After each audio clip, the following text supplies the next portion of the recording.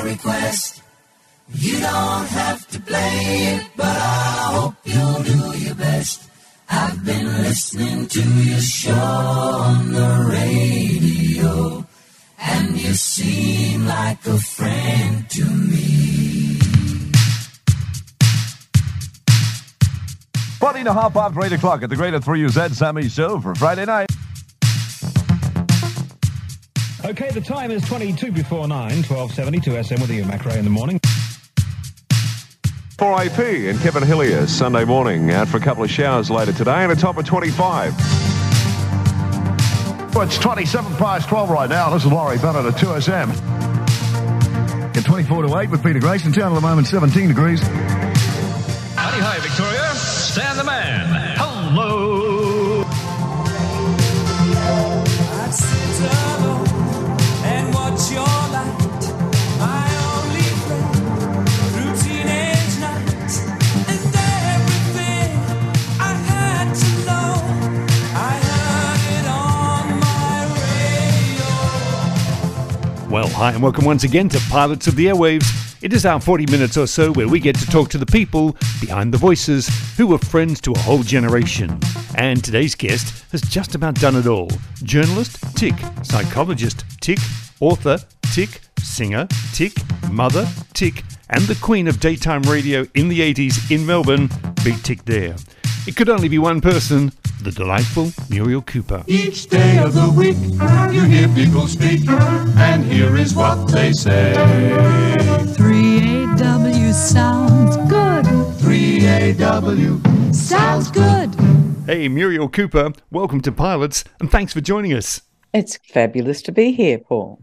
Now, firstly, a young girl who spent her first 6.5 years in Scotland. When did you lose your accent?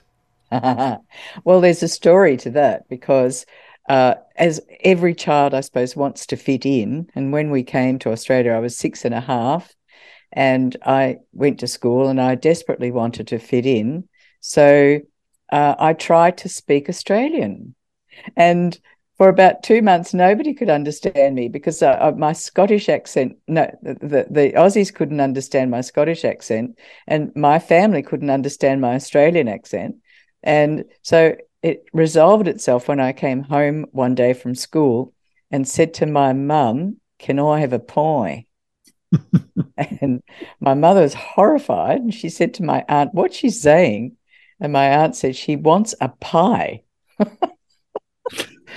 And so it was my mother's personal mission from then on to teach me how to talk proper. Which is probably how I ended up on radio. So goodness knows if she hadn't have made the effort what I would have sounded like. But there you go. So thanks, Mum. Indeed. So what did motivate your parents to leave Falkirk in Scotland, and why did we choose Western Australia? Well, why Western Australia was because my uncle and aunt had already emigrated. And since we were 10-pound poms, it was helpful to have a sponsor. Otherwise, you went to Dimboola or what, is it Dimboola? One of those, camps. And so we went to stay with my uncle and aunt. And actually, we almost went to Canada, but that was the cruncher because my Uncle Jim and Auntie Pat lived in Perth. So why the decision to leave Scotland? Oh, it's bloody cold. It's freezing. Beautiful country. It's absolutely glorious country, but it's one of those places that's nice to visit, but you wouldn't want to live there. And also, Dad and Mum wanted opportunity. They wanted to expand, fill up themselves up with some fresh air. And so that was the reason. So, Muriel, how were you as a student, and at what stage did you start to consider journalism as a career? I never did. I was a great writer at school. I wrote for the school magazine. I was in the drama club. I always did very well at any subject that involved the written word. When it came to mathematics, I was hopeless, absolutely hopeless. I squeaked through always by the skin of my teeth when it came to numbers. But when it came to words, now I would get like an A+ every time, high distinctions. So how did that first break into journalism come about?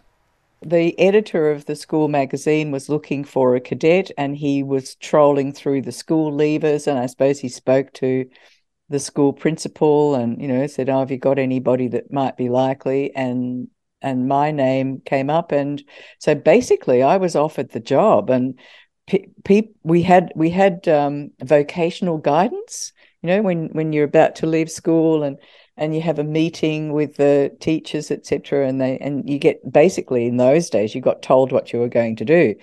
You're going to be a teacher. You're going to be a nurse, you're going to be a secretary. And they came to me and pointed to me and said, you're going to be a journalist. And I thought, oh, okay, that sounds good. Yep, I'll do that. I had already done an audition at the local hairdressers because I thought being a hairdresser might be fun. And my audition involved having to shampoo someone's hair. And I just shampooed it because I assumed that the person had already been shampooed by other applicants. But no, I failed the audition as a hairdresser because I only shampooed their hair once. And in those days, you were always given 2 shampoos. And presumably that was because you never washed your hair like from one week to the other until you went back to the hairdresser. So I got told that I was going to be a journalist, and I was the cadet journalist at the Great Southern Herald in Katanning in WA. And I was going along quite nicely. I actually really loved it. It was a tremendous experience because it was the full deal in those days. They actually melted down. They had the stone on which they set the front page. They actually melted the lead down to pour into the fonts. There was the linotype machine. So and the bits of hot metal would land on the wood around the set, and smoke would come up. It was very alchemic. It was magical, and I loved it. It was great. Now, Katanning, which is 277 kilometres southeast of Perth, was also your first radio appointment at 6WB. How did the transition come about from journalism to radio? Well, my first gig on 6WB came as a result of me being a cadet journalist. So once a week, the cadets, or the journalists, would go out to the local radio station, 6WB, and they would read the news out of the paper, just because it was fresh off the print.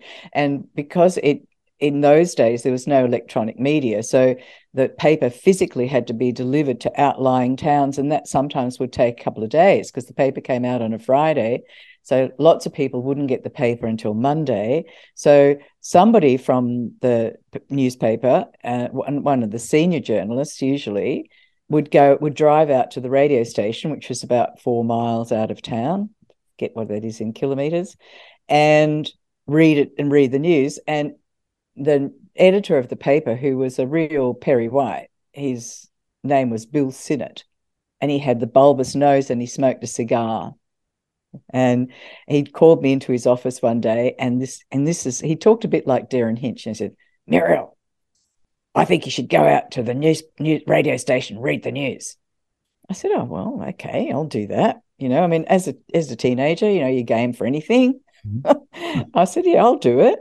Why? Why do you want me to do it? And he said, "Well, they can't understand what those journalists, the senior guys, are saying. They rush through it. All they want to do is get to the pub." Because it was 12 o'clock on Friday.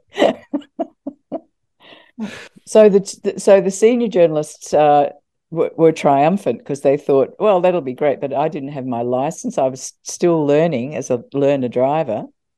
And so for a while, they had to actually drive me out to the radio station, so they didn't get off lightly. They didn't get to the pub on time after all. So wherever you go, isn't it great to know you're in touch with the world through radio? Now, 6IX. Now, I do believe you were offered a capital city gig at 6IX in the late 60s, but in fact knocked it back. Why the reluctance to take on that job? The person who was in charge of the station that was always the chief engineer, or the engineer, and he, unbeknownst to me, recorded me reading the news and sent it to 6IX in Perth. And I got a call from him saying, the head of 6IX, the manager of 6IX, Mr. John Hunn, wants to speak to you about a job in the newsroom at 6IX. And I was flabbergasted because I had no idea, and he didn't tell me he was doing it. And so I had a talk to Mr. Hunn, who's a delightful man, and he gave me the gig as a cadet in the newsroom at 6IX. So that was done, dusted. I was going to go to the city, the big smoke. And then this is about 1967, 68. And then in about 4 days after I got the gig, I got another phone call saying, well, we've decided to set up local programs at another radio station called 6MD in Merredin. Which job would you like? Unreal. Like, from not even thinking about being in newspaper media at all, to having a job as a cadet journalist, and then to being offered 2 jobs in radio with about 18 months after, in a week. And so being totally inexperienced, I was trying to mull it over, and I thought to myself, if I go to 6IX, I'll get stuck in a newsroom. And I knew what radio was all about. I mean, everybody listened to radio in those days. There was no internet, and, no anything else except records, the fantastic black plastic. And so I thought, if I go to 6IX, I'll just be a journalist. But if I go to, because the job at 6MD in Merredin involved everything. It involved programming, picking the music, writing commercials, reading the news, doing programs. And I would learn, as it was explained to me, I would learn everything about radio. And I thought, well, there's got to be something good about that. I will learn everything there is to know. Whereas if I go to the newsroom, that'll be it. I'll just be stuck in the newsroom. So some people couldn't understand. I always make my decisions based on intuition, and I just knew that that was the right job. And many people were aghast that I would give up the opportunity to be on a city station to go to this as yet unproven, unknown, radio station in the country. But that turned out to be the best thing I ever did, because I did learn everything there was to know about radio, and I had a great time there. It was a fantastic grounding, and I think, one that is not many people get these days. Of course, you weren't totally lost to 6IX, because you did end up back there sharing the microphone with Channel 7's David Lowe. So what was the format of that program, and what was that on-air partnership like? I agreed to take the job because it was a morning talk program, and I was to be like the host, and David was to be the presenter, the talent, the star. And so I was still quite inexperienced at talk radio anyway. I mean, I could spin discs with the best of them, but at talk radio, I was completely inexperienced. And so it was coming up to the time when we were going to prepare for the program, and the first day came around, nobody could find David. And I mean, I can talk about David now because, David's long gone, bless his soul, and nobody could find him. And I'm starting to panic because, the deadline is looming. We're going live to air 10 o'clock in the morning, and Morning Women's, it used to be called. I hope they don't call it that now. I don't know what they call it now. And so the next day came, nobody could find David. And I said, look, we're going to air like on Monday. This was on like Friday, and we're going to air Monday morning. And I had lined up a couple of interviews and picked out a few records, but that was it, like to fill up 2 hours with. And so anyway, the morning of the program arrived, and still no David. And what happened was that they finally found David at the racetrack. David was an inveterate gambler and preferred going to the racetrack to preparing, and it didn't even turn up on the day. So I was terrified, and I muddled my way through. Somebody came in and had a chat to me, and I can't even remember most of it because I was so terrified. And so I said to them, "Look, I can't do this without David. I can't do this on my own. I don't have enough experience." So they organised for somebody else to do the program. Mind you, they could have done something to keep me there, but I don't think they tried very hard, and I wasn't. They could tell that I wasn't too keen. I ended up producing a program before that with a couple of guys called Peter Dean and John Fryer, called "Can We Help You?" And it was a fantastic format. So I was the third wheel on that program. I did the panels, and it was a talkback program, and people would ring up with a problem. They'd say, "Well, I've nearly finished my sweater, but I've got one ball of wool to go, and I can't find it anywhere." And somebody else would ring up and say, "Oh, I've got a ball of that wool. I'll help you out." It was a terrific program. It was really very, very popular, and it was a very high rating program. So your time at 6IX came to an end, and you started exploring other options. How did all that come about? It got to the point where I thought, well, I'm not really getting anywhere here. And somebody offered me a job doing public relations for the Playhouse Theatre in Perth. And, you're young. I had no idea what I wanted to do with the rest of my life. That just sounded like a good idea to me at the time. So I thought, okay. So I went and did publicity at the Playhouse Theatre and met lots of actors. Like Joe Hasham from Number 96 was one of the actors who was a friend of mine in the day, and Penny Hackforth-Jones was at the Playhouse then, and lots of actors were coming and going, and I made friends with them, and I had a lovely time. And then I went to Sydney on a working holiday. The working holiday was the big thing you did back then in the 60s and 70s, and lots of people went to England and set down roots in Earl's Court in London, which was the big Australian quarter there. But I wasn't quite game to go all the way to London, so I just went to Sydney. And I stayed in King's Cross because a lot of my actor friends lived in King's Cross because it was close to all the theatres. But then when I arrived, they all went on tour, and I was left by myself. So I had to get a job. I thought, he's a working holiday, so I had to get a job. And there was nothing in radio, absolutely nothing. So I went to an employment agency, said, I need a job. And they said, what's your experience? I filled the forms out and everything. They said, well, you're not very good for very much, are you? Talking on the radio. And so they said, we'll give you a job interviewing people for jobs. And that's the only job I got fired from, I've ever been fired from. And I got fired. The reason I got fired was because I wouldn't push people into jobs they didn't want or weren't suited for. And I got this pink slip, not a fire notice. I got a slip in my pay saying, your quota isn't high enough. You must put a certain number of people in jobs. You're not doing the right thing by the company. So I went to the manager and I said, well, I'm not going to do it. And they said, well, you have to do it. And I said, well, I'm not, so I'm resigning. I quit. And they said, no, you're not. We're firing you. Sounds like a mutual agreement.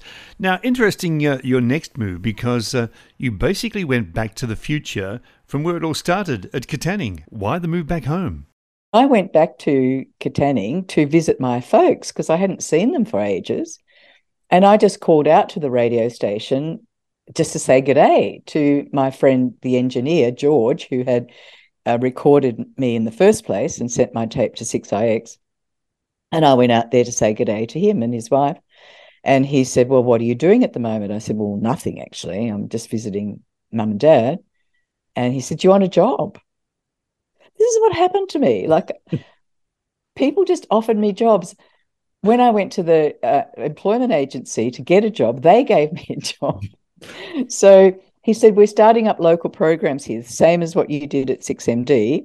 And so we'd like you to come work for us. So I did. And it was great fun. I met my first husband there, and he became the manager, and we did lots of fun stuff. We ran talent contests, and and built the radio station up to being a real part of the community, which it wasn't before then, because it literally was just the news out of the local paper. And so eventually it got to the point where we'd sort of got as far as we could go there. And so that's when we came to Melbourne. ABC, Andrea, Norman Banks, Corinne too. daytime, Nighttime, on your side, radio, Melbourne, 3AW, tune 1280. 1973, and as you said, the big move to Melbourne and to 3AW. You were working mid-dawn, but also too, it was a significant time at the station because they had the likes of Ormsby Wilkins, Norman Banks, and of course Claudia Wright butting heads every morning before hosting their own programs. Now, no doubt there were some genuine fireworks at times. Oh, crikey, yes. Like I actually only did the midnight to dawn for a while because apart from anything else, the hours just wrecked me. I mean, anybody who's done midnight to dawn who's listening will understand what I'm saying. Plus, I was all by myself in the building, and there were ghosts in that building in the cobblestone courtyard in Latrobe Street when 3AW was there. So I said to the program manager at the time, Bob Quinn, I said, look, I can't do this. I tried to resign from that job as well. And they said, no, we're not firing you. He said, I'm not firing you. I'll put you in the creative department. And so I worked in the creative department, but I also produced Norman Banks and Martha Gardner. So I was present at 8:30 in the morning for the great debate, and some people might remember this. So Norman Banks, Ormsby Wilkins, who was my mentor, he was absolutely fabulous. He championed me. He was my knight in shining armor, and I learned a tremendous amount from him. And Claudia Wright, who I also learned a tremendous amount from. And the three of them would have at it from 8:30 till, I think it was 8 till 8:30 or 8:30 till 9 every morning. They would have this called the Great Debate, and they would be at each other's throats verbally, and Claudia would say things like, "Norman, get your hand off my knee." And we would be just rolling about in the control booth. It was the most electric radio I think I've ever heard. And I saw one of the most horrifying sights in my radio career, which is I came to work early one day and found Norman in his underwear on his exercise bike. I said, "Oh, I'm sorry, Norman, I didn't realize." He said, "Oh, that's all right. Don't worry, it's okay." Now, that would be a lasting memory from your radio days, I'm sure. Tell me, how significant was it for a young female broadcaster to see someone like Claudia holding her own in a predominantly male-heavy industry? Well, look, she did it tough, Claudia, because it was very male-dominated, completely male-dominated. And it was also during the age of feminism. So Claudia was promulgating feminist ideas and talking about not only feminism, but racism and a lot of prominent issues at the time. And she is responsible for me really being that when I eventually got to being on 3AW again in the 80s, a lot of the issues that I was espousing were learned at the knee of Claudia. Mm. She also was very keen for me to get ahead, and I learned a tremendous amount from her too. But it was a tough gig for her, and it took a lot out of her. It was very, very stressful. And if I'd realised how stressful it was at the time, I might not have done what I did later, which was to go into to do what she was doing on the ABC and 3AW. So between the three of them, I did learn from Ormsby as well, but mostly how wonderful the Crusades were and how great it was to be literally a knight shining armour. Speaking of Ormsby, around that time his wife Billy Karen was hosting the afternoons on AW. Even then, were you looking from afar thinking there might be a future spot for me in afternoons? Well, I was looking everywhere because I'm very ambitious, and I, but I wasn't going to hustle Billy or anybody out of the way.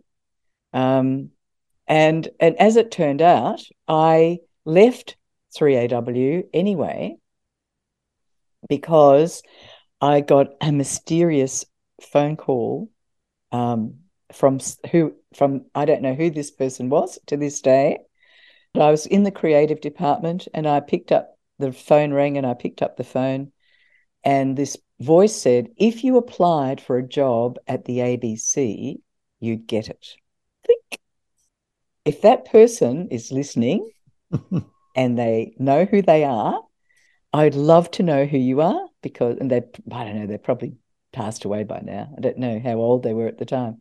But I thought, I thought to myself, why haven't I done that? I mean, I'd thought about the ABC when I first arrived in Melbourne, but once I was entrenched at 3AW, I hadn't really looked in that direction. So, it propelled me. So I rang the program director and said, I'd like a job at the ABC.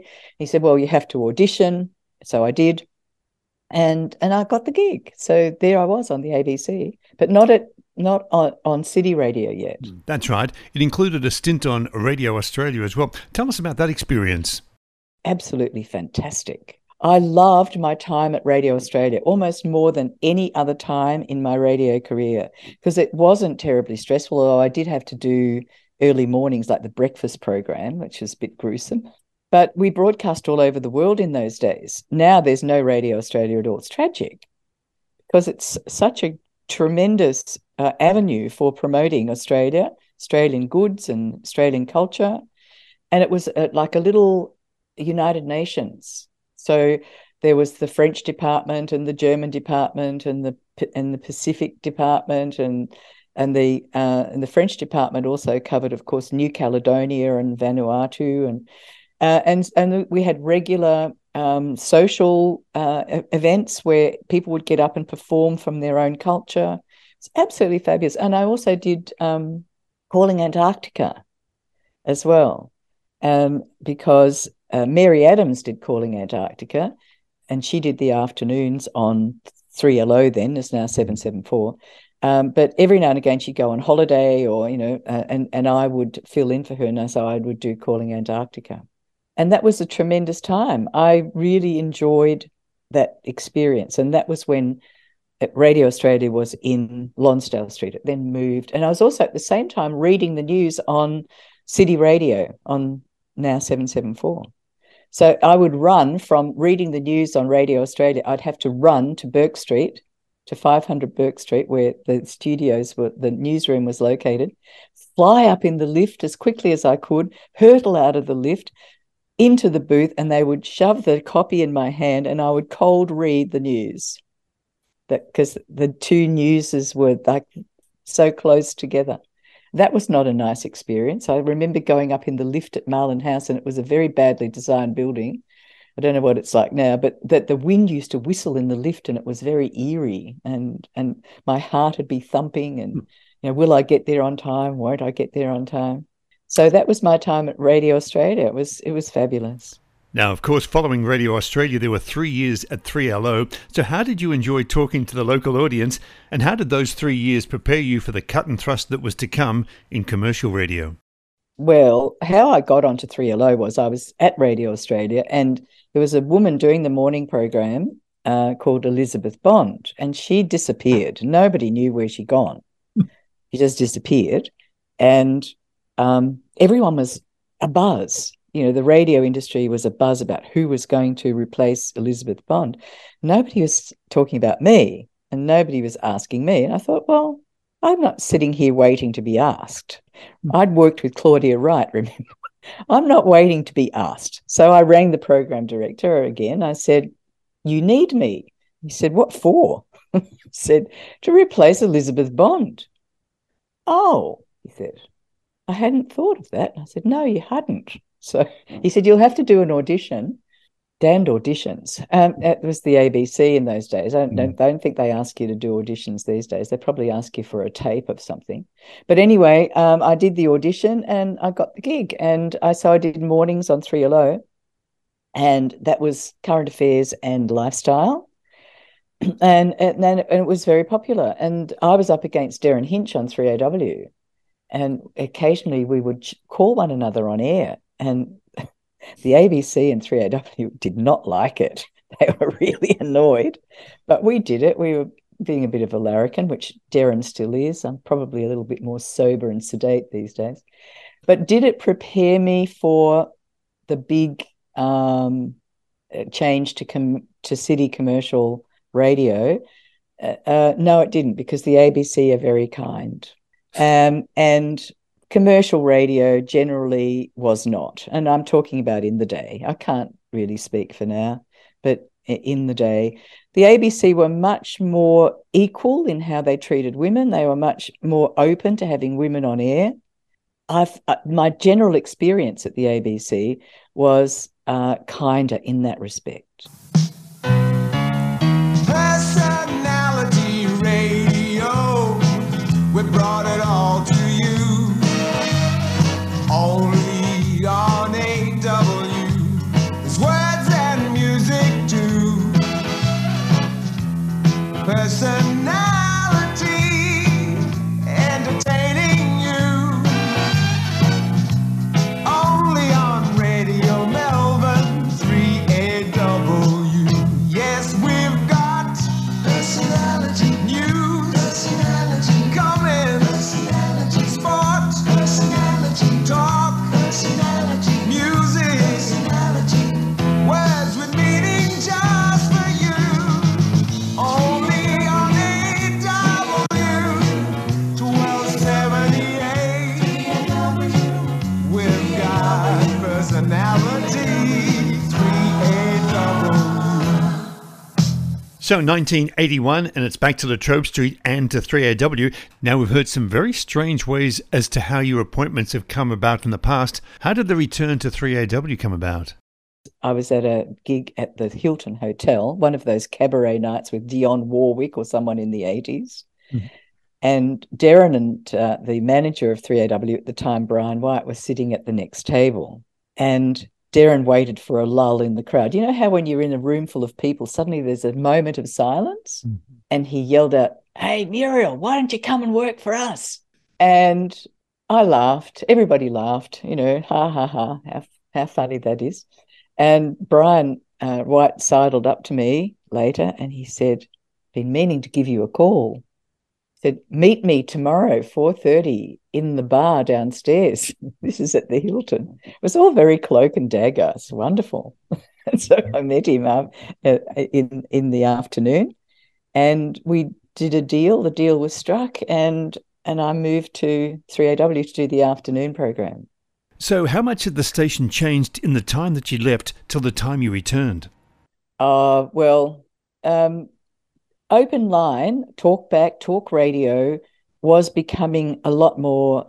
And look, we started, Norman Ormsby and Claudia started it, like the controversial type radio. Nobody had ever heard anything like that on radio.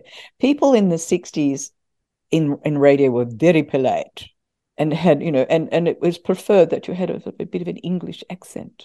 And some of the rocky jockey stations that played pop music were experimenting with having, first they experimented they had to have an American accent because they'd play rock and roll. Now of course they'd have an American, and they'd put on an American accent. It was ridiculous.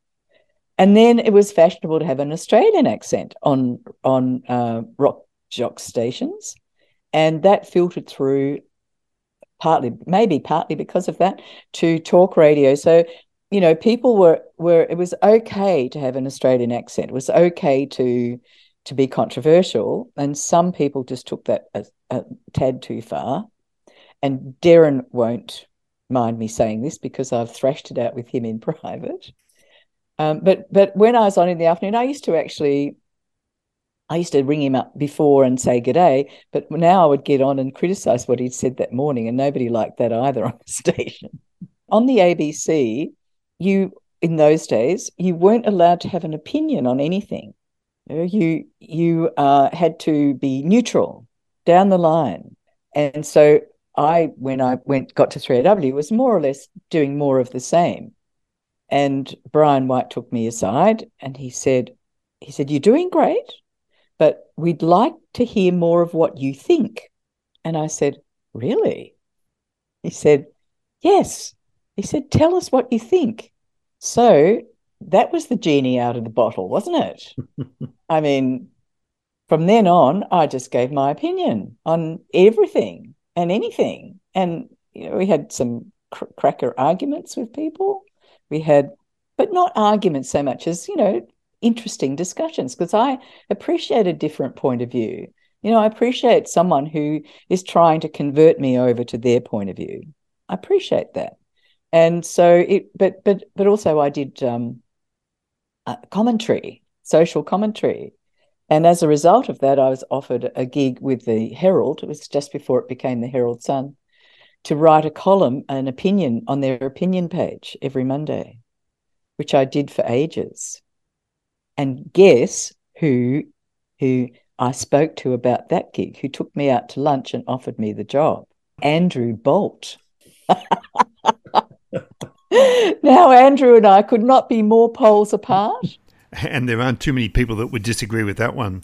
Now, 3AW at the time had an exceptionally strong lineup and some pretty formidable opposition too, with the likes of Mary Adams on 3LO, the great Keith McGowan on 3DB, and of course Ernie Sigley, just part of that revolving door at 3AK at the time. Some pretty good talent there in the afternoons. There was, but it wasn't any competition really. I mean, I say that in the nicest possible way. The ABC was the best competition. And yes, Mary did the afternoon program, and Mary's a great friend of mine. We loved each other, but it was a very strong lineup on 3AW, and they did a great advertising campaign, because remembering that this is before Facebook, social media, the internet, and everything had to be through established media, radio, newspapers, billboards. I was on billboards everywhere. I was on the back of taxis. It takes a bit of getting used to. I was on television. It takes a bit of getting used to for someone who isn't used to seeing their own face slapped all over the place. And the first time that I really realised what it meant was I was walking down Latrobe Street. It was either before I went on air or after. And I probably was walking to the pub, truth be known, because we used to have lunch sometimes before I went on air, a little break for lunch. And this guy pulled up in a clapped out old Holden, there's a hoon car, and he looked a bit like a hoon, and I thought, oh my God, he's going to attack me. He wound his window down and said, "G'day, Muriel, how you going?" And of course he knew it was me because I had a red helmet hairdo in those days, and that stood out. Like you could pick me out in the crowd just because of that hairdo. Yeah, it was a very strong lineup. It was fun days. It was interesting days, and then and I rated very well, and I rated number one several occasions. And I have heard, people have told me in the industry, that it's the first time that a woman is rated number one in a talk show in primetime radio in Australia. So it was tremendous, but it was very stressful. 3 hours of a talk every day and 3 hours of dead air that you had to fill up with something.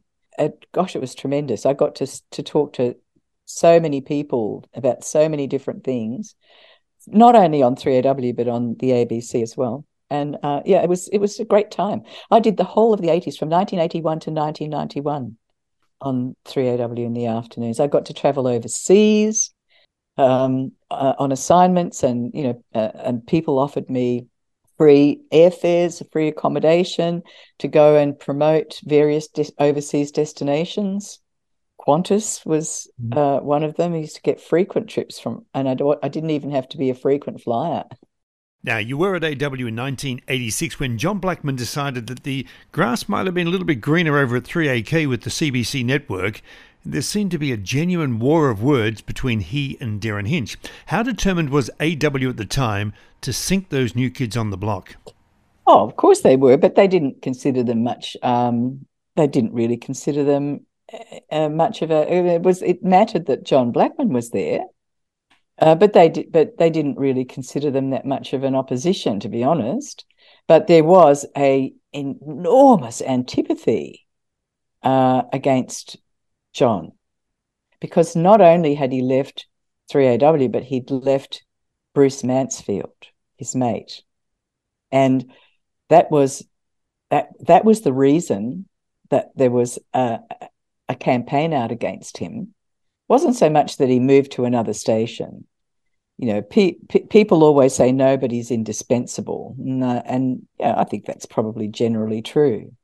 But I think that the war really was a lot about him abandoning Bruce, because Bruce was on the breakfast program with John as another character, Uncle Roy.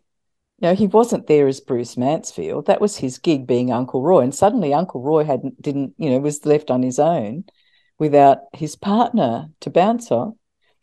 But when the first ratings came out, of course, 3AK tanked and 3AW, as usual, did very well. And I was at a restaurant opposite the Fitzroy Gardens, Gowan's restaurant. But he was a well-known local figure at the time, restaurateur. We fronted up for our ratings dinner, celebratory dinner. And guess who's sitting at the table next door? Blackers. So Darren's on our table and Darren's getting tanked. And so he starts hurling insults at John. And we ended up all getting thrown out of the restaurant from memory because we caused such a ruckus. I mean, I was just sitting there sort of, trying to hold it in. I wasn't going to get involved because, because Darren was doing it enough for everybody, So there we were, basically getting evicted. As we mentioned, a very successful time for you at AW in the 80s. How and why did it end? I resigned. I went. I wanted to resign, and I got talked into staying for another 6 months. And the reason why I resigned was because, number one, I'd had enough. I was really burning out. And I had this, I think I credit myself to have the sense to get out while the going was good. But I got talked into staying for another 6 months, and I wish I hadn't done that. Because I left in the middle of the year, people thought that I had been fired, which is totally untrue. And of course, 3AW didn't do anything to dispel the rumours because it made them look better. But it was a very awkward time. But the time came and I left, and I was doing other things. I had a gig doing interviews for the then Commission for the Future. Would that we had one now, but anyway, we don't. But that we had a Commission for the Future, and I was doing interviews about what the future was going to be like for them, and doing a couple of other things. And I got a phone call to say that, tragically, Mary Adams had a very bad car accident, and could I fill in for her? So this is like weird stuff, right? So I start at the 3AW, I go to the ABC, I get headhunted by the ABC, I get headhunted back to 3AW, then I get headhunted back to the ABC. It was quite strange. And I filled in for Mary Adams in the afternoon program, and unfortunately she did take quite a while to recover. It was a bad accident, and so I was there while she recovered. And then in 1992 I went to university and to study. Okay, just a couple of quick questions to finish off. Outside broadcasts are part of the job. Some consider them a great way to connect with the audience. Others see them as an occupational hazard. How did you view them? I hated them with a passion. I absolutely loathed them because, you're in a fishbowl being ogled either in a shop window or in a caravan out at the Melbourne Cup, being ogled by people. You know, I mean, I didn't hold it against the people. You had to tart yourself up, which I always did anyway. I mean, I had to look presentable. But no, I didn't like the OB, outside broadcast. And the Melbourne Cup was my most unfavourite, because I don't know how many years in a row I did the Melbourne Cup. You know, and it just gets old after a while talking to half-tanked celebrities. You know, they can't string two words together sometimes. And so I had to do most of the talking anyway. I think the most untanked person I ever interviewed was Ita Buttrose. And Ita was icily calm and very lovely. And she's a hero of mine, personal hero. But yeah, it was a bit of, some of them were fun. I always liked talking to Peter Jansen. He was fun. And, you know, and whoever famous, who were the famous people that were there, I always got to talk to them. But sometimes the more famous a person is, the less they have to say in an interview. Now, as we know, most broadcasters are used to live reads on air, but very few are actually involved in singing the advertisements. Tell us about your association with the Resi. Yeah, so I only did endorsements, which is I only would do an ad if I endorsed the product and I believed in the product. And so that I was asked to do the Resi ads for the Resi Building Society, and I said yes, because I had regard for the company, and as a result of that, there was a series of commercials which were tremendous. I'm still proud of them to this day. And so the advertising agency said, that the representative from the advertising agency said, "Can you sing?" I said, "Yeah, of course I can sing." And they said, "Would you sing in a commercial?" I said, "Oh, yeah," thinking that they were going to ask me to hum a couple of lines, you know, or sing. And they said, "Well, look, we've written these new lyrics to the Radetzky March. Would you be happy to march down Bank Place in the city with a crowd of people behind you and sing these words to the Radetzky March?" Wow. I mean, it was like they'd thrown a glove down in front of me. I had to do it. It was epic. We went to the studio and recorded the words to the Radetzky March, which were, "Check charges are a great big bore." So you don't even have checks now. And I sang the song. Everybody thought, oh, it was fabulous. And so down Bank Place, I marched, miming to the song with this crowd of people behind me. And there were cameras on cranes. It was like a feature. They were shooting a feature film, and the result is epic. I mean, if I'm not just saying it because it's me, but it's to me, it's one of the television commercials that epitomizes all the work that went, and it was shot on film, like on film, not on video, and it epitomizes the work that went into some of the beautiful commercials that came out in the 80s and 90s. Check charges are a great big bore. Check charges, you'll pay no more in the Resi. Get interest and pay your bills by phone. Check charges are a great big pain. Check charges never pay again in the Resi. Get interest and pay your bills by phone. Like to earn up to 12.5% per annum and pay no check charges? Then open your Resi current account at any Resi agent or branch. Now, Muriel, speaking of singing, did you actually put your voice to vinyl at one stage? I did. I made a couple of records that went absolutely nowhere. And I made an album that was never released. But it did get me some appearances on television, and you know, and it was enjoyable to do. It was fun to do. I liked making records, and I had some lovely people playing in music on them, like Peter Robinson from The Strangers, was the producer, and Peter Couples played conga drums. I remember him coming to the studio in his fabulous embroidered sheepskin coat, looking very hippie. So yeah, I still enjoy singing, but I certainly wouldn't do it professionally.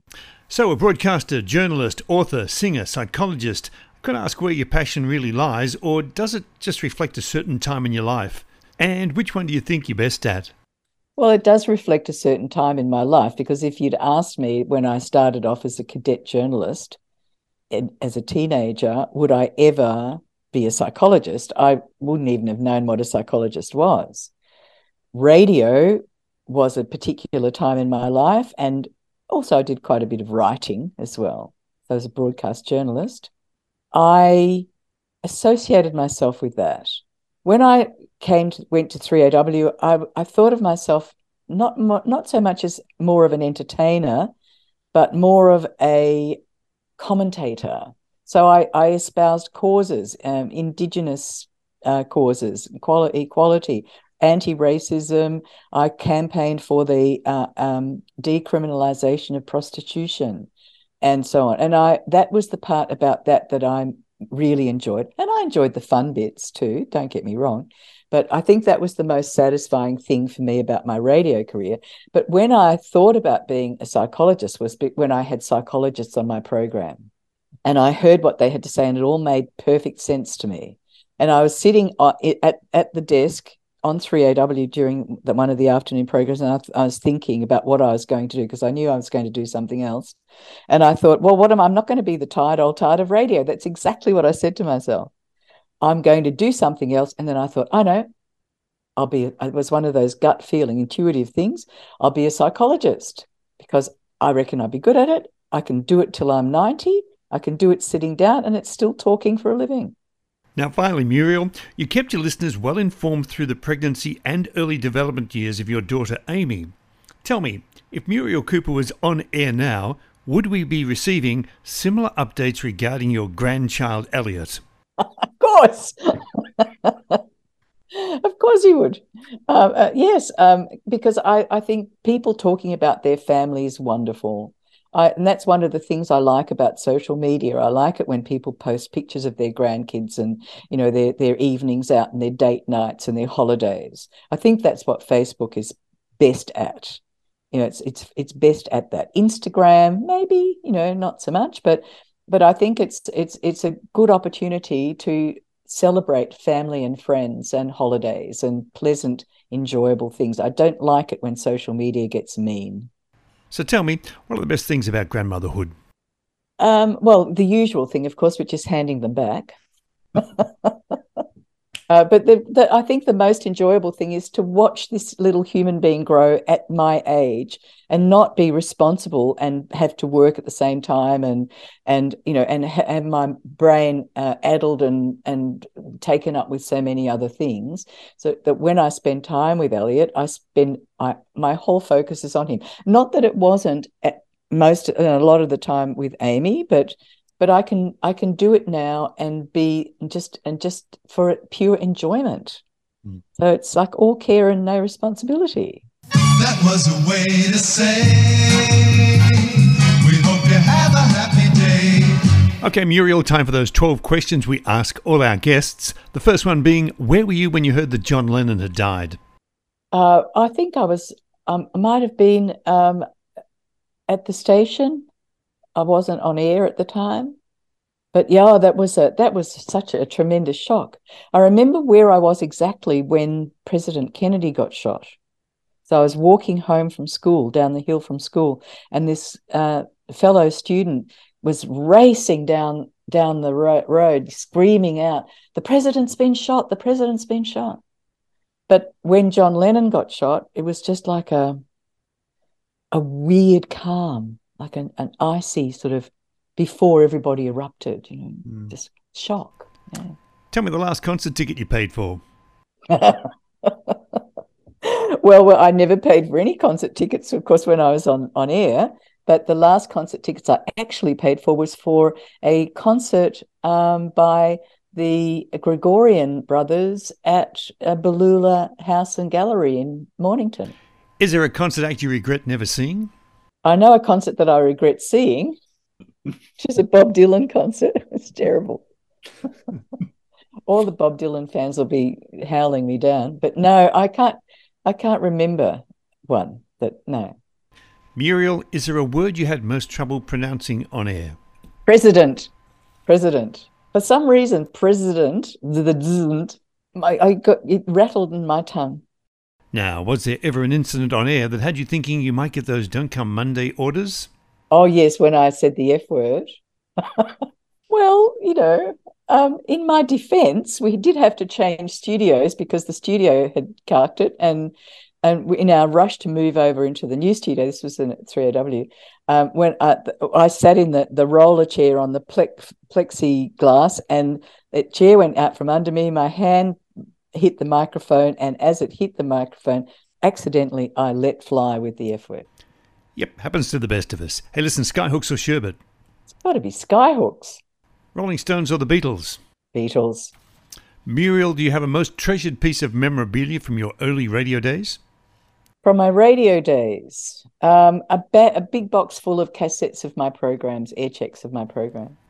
Can you recall the biggest news story that broke while you were on air? The Hoddle Street Massacre. I think that was it. And from memory, it broke right as I was coming on air. So it was in the news right before, as a breaking story, right before I came on air at 1 o'clock. And so the program got thrown out, and the rest of the program most of it was devoted to updates and what was going on. And we sent people out, on the spot and so on, and interviewed people and about, this phenomenon that they're all too familiar with in the United States. Is there a time with all the interviewing you did that someone walked into your studio and you were suddenly starstruck? Starstruck. Philip Adams. He was the only person that made me nervous to interview because he's so articulate and eloquent. He's got it away with words, and I thought he's just going to show me up so badly.